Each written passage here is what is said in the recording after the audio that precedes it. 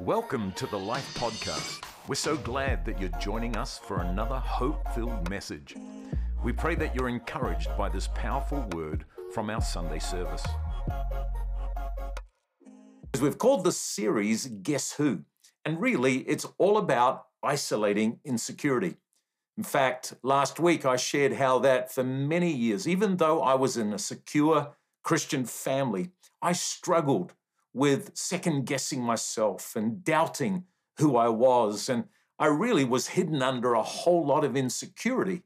But even in that environment, I never heard anybody teach or bring understanding that we can find answers to everything when we let God into our lives. And that's a great thing. I'm sure you can identify with me that all of us have these feelings of at times not being good enough. As I said, even feeling like we could not be what God wants us to be. I'll never forget years and years ago, high-profile ministries like Joyce Meyer. I was, in fact, in America, and I was sharing with her staff, and we had some time together with her and David, and I just talked to them about insecurity, and I said, how about you, Joyce? Do you feel it? You are a worldwide ministry. She said, all the time.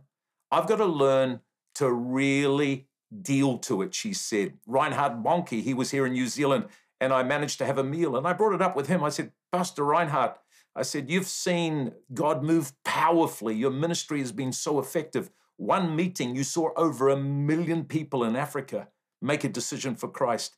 Have you ever felt not worthy? Have you had to battle with insecurity? You know his response? All the time.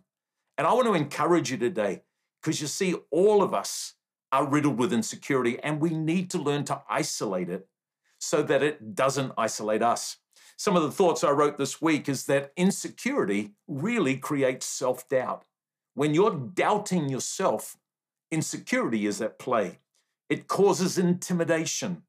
That kind of feeling, as I'm saying, that I'm not strong enough, big enough, it actually seeks to control, believe it or not. What do you mean by that? Did you know that all insecurity is not on people that just don't get into the mix and hide in the corner? No, people that have to dominate other people are representing their own insecurity. Insecurity reduces, it lowers confidence.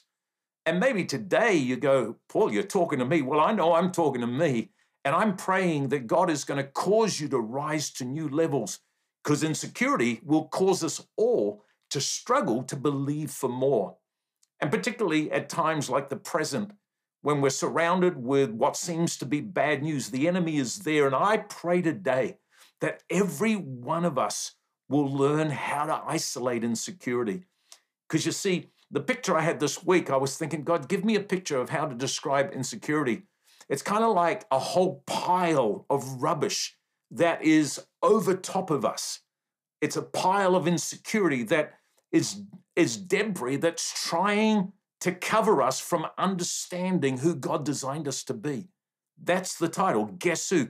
I wonder who we're going to find when we deal with insecurity. I wonder if we're going to be positively impressed by who we really were made to be, the potential we're able to discover, and also the freedom that every one of us can experience. If you've been a part of life or you've listened to me share from my heart over many, many years, I often come back to a very powerful chapter. Why? Because it's helped shape me, and particularly in this area of insecurity. It comes out of Isaiah 60, and I want to read it again today, and I just pray that there's going to be a moment of exchange. There's going to be a moment where the Holy Spirit is going to take our hearts and cause us to see something we've never seen before. This is what the Bible says. Arise, shine.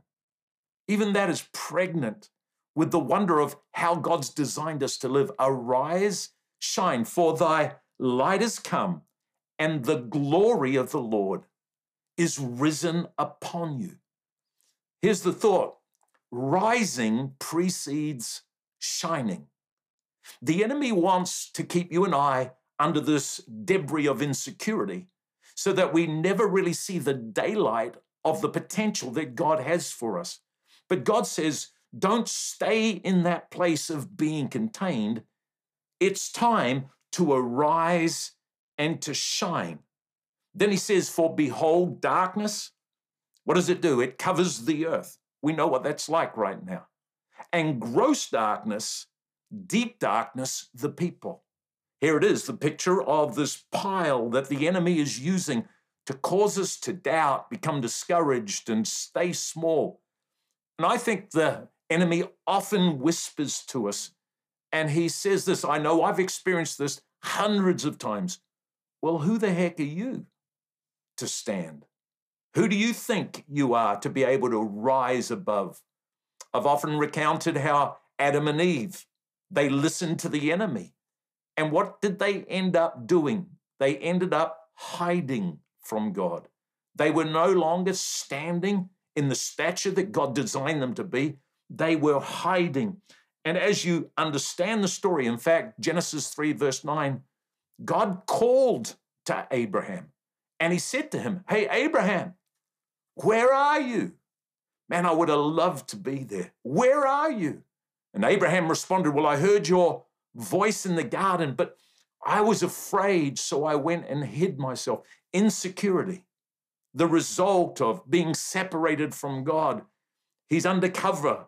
He's again in this place where he doesn't understand that God has called him to a bigger and better life. I wonder what current potential is being hidden from us because of the lie of the enemy right now. Maybe today the Holy Spirit is wanting to say to you, it's time to stand up through the debris and see something. I wonder how much of the God that you serve is restrained from being able to unlock your and my potential because of the cover of this insecurity. It's very quiet out there today. I hope you're responding. I'm trusting that you are. And God goes on in verse 11 and he says to Adam and Eve, so who told you that you were naked? Who told you that you didn't have what you needed? Who told you that you were somebody that should run and hide? Didn't you eat from the tree that I commanded you not to eat? I think sometimes all of us find ourselves in this place where we feel less than. And today, if that's where you are, I'm here to bring a great encouragement. You know, the enemy's plan is always one of isolation. And if you read that scripture again, you'll hear these echoes. Hey, where are you? Where are you today? I know you're watching online. I know you're watching one of the networks. I know that maybe you're on your computer and here you are, you're hearing the message. But where are you really? And who told you that it's the end and you can't advance from here? And what are you believing is literally what he says. Are you going to believe the enemy? That you should eat the fruit and you'll be better for it? Or are you going to believe me? Remember, arise, shine, Isaiah 60 says. It says it's time to get up. And then in verse 2, it goes on and says, but the Lord, man, I love this. When I don't feel I can stand up, but the Lord will arise over you and his glory will be seen upon you. Imagine today walking away from this message and going, God, your glory is covering me. It's rising on the inside of me and it's going to be seen by others. Then the Bible says, you realize the Gentiles, the non-believers, are going to come to your light, and kings will come to the rising of your brightness. As I said, I think this is a scripture I have used often, but I know even this week as I've been preparing, it's like God saying, Paul, you still got to believe this more. You've got to believe that you can rise through the debris of insecurity, because if you don't isolate that insecurity, it is going to isolate you. What do you think today the effect of insecurity has in your current world? I never believed that I was able to do what God asked me to be, or to do rather. I always kind of questioned myself because of these unidentified limitations. And last week, as we talked about insecurity, we talked about how we need to isolate unsecured personal value. If I can't accept me, if I don't begin to value the gift of me, who God designed and created me to be, if I don't secure that, I might believe it when I'm in the presence of a faith-filled environment. But when I'm in COVID and when I'm in lockdown and when I just get to see me just about every day, and that's about it in the mirror, have I secured that I've got personal value? You see, insecurity will always diminish our acceptance. And we talked about David, incredible story of one man's life. He was a shepherd boy.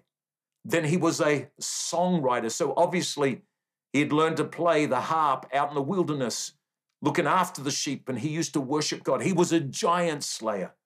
He became a king. What a story.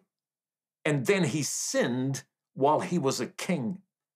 And yet David, through all of that, somehow was to had the ability, rather, to secure his value, that personal value that God was his God. Remember Psalm 139, we talked about it last week. These were the confessions that I said will help every one of us secure personal value. I was created by you. That's what David said. I was designed special. I have great potential. I'm constantly God on your mind, and I am never alone. Great message last week. I want you to go over it again. Listen to it this week. And so when we say, guess who? I wonder who you really are. I wonder what God has designed me to become. This isolating, unsecured personal value. I want to secure the fact that I'm in God's design. I want to go on to a second major key, is to isolate unhealthy comparison. Learning to speak to comparison and saying, you will not have center stage in my life. You will not have the dominion that you've had in my past.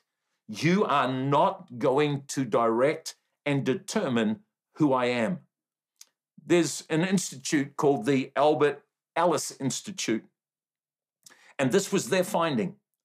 The danger of comparing ourselves to others is that our comparisons are never fair. Each one of us is a unique individual, they say, with characteristics and also life events that are unique to only us. Unless you've been cloned at birth and your clone has been following you around and engaging in everything that you have engaged in, down to the way you think, I'm pretty certain, said the professor, when I say that comparing yourself to another is a dead end. Wow. So how often are we comparing ourselves? How often do we feel kind of overcome in this debris of insecurity because we're looking at others and going, well, I'm not that good and I'm not that gifted. I'm not somebody that's in that place where I can see the way that God wants me to see. In Disney's Snow White movie, some of you will remember when the wicked witch stares in the mirror, she asks this very basic question: who then is the fairest of them all? It's a natural and actually a human question that all of us have a tendency to ask. But the mirror of comparison, listen to this, is a cracked mirror. It will never give you true perspective. Soon as you or I begin to compare with others, we are in a place where we are increasing the debris over our potential. I think one of the strongest verses around this subject is when Paul writes in 2 Corinthians chapter 10 and verse 12. This is what he said. For we dare not class ourselves or commend ourselves, but they measuring themselves by themselves and comparing themselves amongst themselves, hear it, are not wise. Soon as we compare and we begin to measure ourselves amongst ourselves, everyone around us, we are not wise. And there is a challenge. You know, I love to sort of tinker practically and around home. I did some restoration work earlier on in my life on buildings, and I just love projects. If you've done any carpentry at all and you've used wood, there's a saying that goes, if you're going to build something, make sure you measure twice and cut once. In other words, as soon as you cut it, that's the end of it. I want to encourage you today to think again before you accept what you have begun to believe because of what the enemy has said over you, and begin to say, I'm not meant to be someone else. I'm not meant to be like someone around me. I'm going to be who God designed me to be. I'm going to secure my personal value, and I am literally going to isolate every unhealthy comparison. We can learn from each other. That's healthy comparison. But unhealthy comparison is when I measure myself against someone else. Verse 13, Paul says, we, however, are going to be people that will boast not beyond our measure, but within the limits of the sphere that God appointed us. In other words, that we are going to be people that accept God's made something for us to live. He has this wonderful design on our life, and we are going to confront all forms of comparison. A big thought around this, I feel, is this thought that unhealthy comparison robs the discovery of contentment. It's amazing, isn't it, when you meet people who have gained a lot in this world, and there's nothing wrong with that, but sometimes if they've never dealt with this comparison, they still are not content. I wonder how much contentment is oozing out of your life. We all know the feelings, and this is what insecurity does, where we try to measure up to someone else. But remember what Paul says. He says, make sure you dare not, never, ever compare yourself. It's not what we should do. And I think sometimes we've got to shift what's on inside of us, the internal ruler, how we measure who we are, and make sure that we're not measuring who we are against someone around us. The wonder of personal significance has to come out of making sure that we will not compare with others. And I think comparison diminishes. It really diminishes our ability to become who God designed us to be. There's a funny story. If you're as old as me, you'd have heard of a guy called Charlie Chaplin. And he was in France one day, and in France, they were doing this look-alike contest, and it was the one that looked most like Charlie Chaplin. In fact, it was back in 1975, several years before he passed away, and they had all of these people line up in France to see who was most like Charlie Chaplin. Well, he thought to himself, I'm going to enter that. And I know the prize is good, so I'm pretty sure I'm going to get prize. Anyway, here's what happened. He ended up being third. Third at the end. It was the real McCoy, but people thought he was third closest. I think that's a good question. How close are we to the design that God created us to be? How much comparison is deciding and shaping how we respond? I found myself, when I read it this week, would I have come third or 10th? Or maybe I am so different because of what I think other people want me to be, I don't even know who I want to be. Remember the quote. If you or I don't isolate insecurity, it is going to isolate us. So how do I reduce comparison? That's a big question. How do I isolate this unhealthy comparison? I think there's a couple of thoughts I just want to bring today, and I hope these are thoughts that you can reflect on and think about. The first would be this.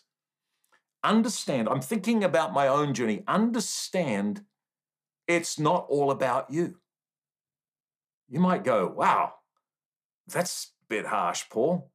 Now think about this. You are not meant to be everything. You are not meant to be the ambitions of those that are around you. They may inspire you, but don't be controlled by them. The fact that I'm a part of a bigger picture has released this control of comparison and to isolate this unhealthy comparison. I've had to say over and over again, you know what? It's not all about me. I don't have to do everything. In ministry, as you can imagine, people want you to align with who they are and be what they want you to be. I think that's part of our human nature. But I've realized that it's not all about me, that I'm part of a team. I've got a part to play, but I don't have to do everything. I've just got to do and be who God designed me to be. I'm praying that even right now, God is going to reach into hearts and minds and say, stop trying to be someone else. Stop trying to live somebody else's agenda. Remember, it's not all about you. You've got a part to play. Last year, I think it was, when we were sharing around legacy, one of the things that I thought about, we talked about Sir Edmund Hillary and Tenzing Norgay climbing, making the first summit of Everest. But what a lot of people don't realize, there were 500 in the party, 500 and plus. And there are a couple that climbed the mountain, but they could not have done it unless everybody played their part. Recently here, we've been watching the Olympics, and it's amazing to see champions do incredible things. But there isn't a champion without a team. And I want to encourage you today, you've got to dismantle the lie that you've got to do it all, because unhealthy comparison always over-promotes self. Saul and David is a great story. If you look at David's life again in 1 Samuel 17, what does David do? He kills Goliath. And I love it when you read it. He actually takes Goliath's head that he'd chopped off and he brings it back to Jerusalem. And there in Jerusalem, he also places Goliath's armor. It's like a trophy. In his own house, he says, I took down this giant. Talk about dealing with his personal value. He knew who he was in God. And then King Saul, when he saw him coming back from fighting the Philistines, he saw he was a man that was marked, a man that was able. And do you know what the king did? King Saul put him as the one that was over all of the men of war. If you know the story well, you'll know that 1 Samuel 18 tells us that when David was returning from a great slaughter of the Philistines, the women came out with harps and timbrels and they began to sing. And this is what they began to sing. Yes, Saul has slain his thousands, but David, he has slain his tens of thousands. That's an amazing moment. There was the uprising of the next generation. There was the wonder of potential. But this is how Saul responded when he heard it. In verse 8 of 1 Samuel 18, the Bible says that Saul was very angry. And so Saul eyed David from that day forward. What that actually means is that Saul the king decided he was going to get rid of David. Why? Because now David was the hero. David had done more than he had ever done. Insecurity will tell all of us you're a failure. But you know what he was really doing is he was comparing what he had achieved with what David had now achieved. And you see, his problem, if you know anything about Saul, is that he was head and shoulders above everyone else. His size, everything about his life was, I'm the one that can do it. But the Bible says when God demoted him from king was because of this thought that Saul became big in his own eyes. Whenever we begin to see ourselves differently than what God sees us, you see, comparison uses words like, I'm the best, or it's the best, it's the greatest, it's the most valuable, I'm the most valuable. And it uses that as its measuring stick. That's not what God says. God calls us to understand that it's not all about you. Because if it's all about you, you're going to be locked under the debris of comparison. C.S. Lewis is an incredible writer. I love some of the things that he writes. He says this: we say that people are proud of being rich or clever. Some people are proud of being good looking. Actually, here's the case.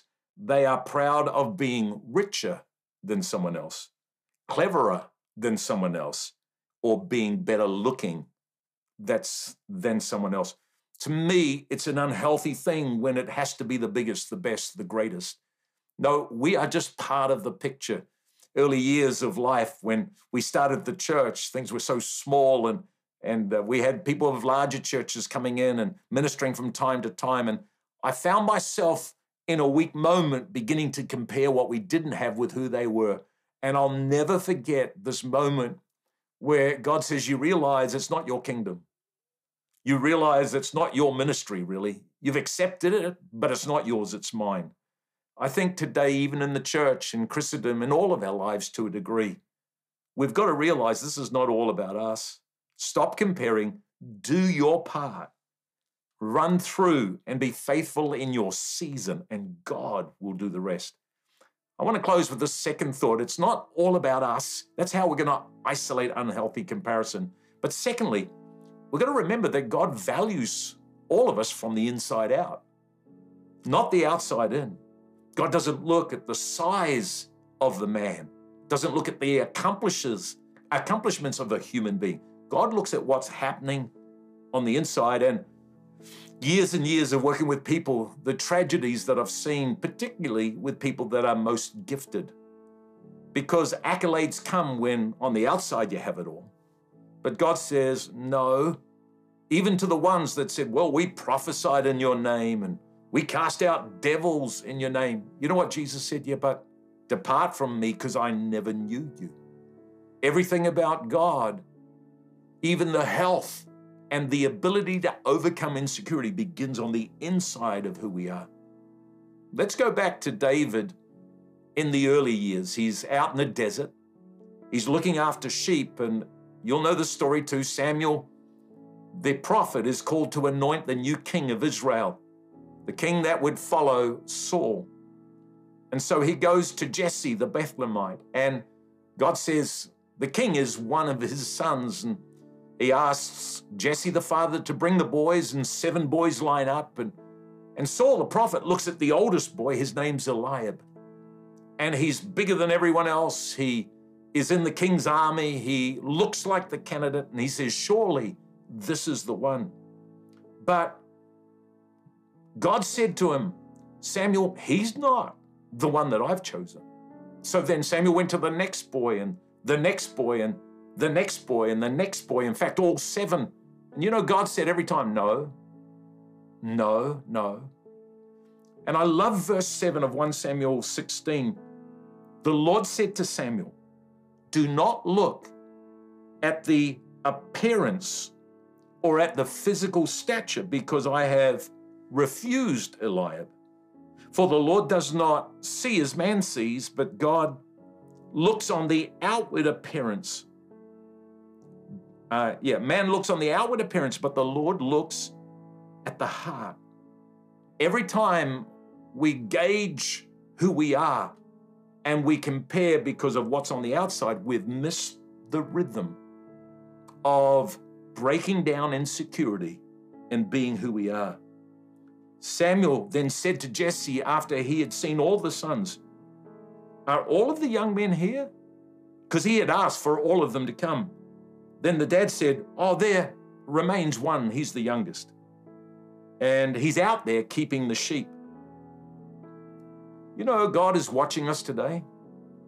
I think God is looking at how we respond now today. And God is at a place where he is wanting us to realize that we don't have to or never should be isolating under insecurity or under shame or the feeling of being less than. Imagine being the son that was never asked to come to meet the prophet. Imagine being the son that didn't get to sit around the dinner table because he was serving with the sheep. Maybe you feel like for you, those feelings of inadequacy are so strong that you don't know if you'll ever break the cycle. Well, I want you to know that God doesn't see as man sees. God values from inside out. And do you know what God said? He says, bring him here. Let me put it another way. I've chosen him. I feel today, and I feel prophetically, that God is saying to some, my hand's on you. It may be not working the way you think it should right now, but my hand is for you and around you. And verse 12 of 1 Samuel 16, so he sent and brought him in. And this young boy, he was ruddy, a bit like me, red complexion. He had bright eyes. He was good looking, definitely. And the Lord said, arise and anoint him, for this is the one. Then Samuel took the horn of oil, anointed him in the middle of his brothers. And the Spirit of the Lord came upon David from that day forward. Today, I want to tell you that God is not impressed by your outside. God is not impressed by your accomplishments. God is looking for a willing heart. God empowers us to stand again. God births freedom in who we are and for our future within a surrendered heart. Hey, God is not looking for the tallest. Logan, he's not looking for the tallest. That's an inside joke. Hey, God's not looking for the strongest. Tim Seggs, no, he's not looking for the strongest. Again, inside joke. God is not looking for the one who's got the top job. Sorry, PDJ. God's not looking for what you can do. He's not concerned about what's on the outside of you. He's looking for your heart. Thanks for listening to this podcast. We trust that you were encouraged by this powerful message. You always have a place to call home here at Life, and we invite you to join us for our Sunday services at any of our Auckland campuses. If you're not in Auckland, then check us out, church online, wherever you are in the world. Just head to lifenz.org or download the Life app to stay connected and find out more.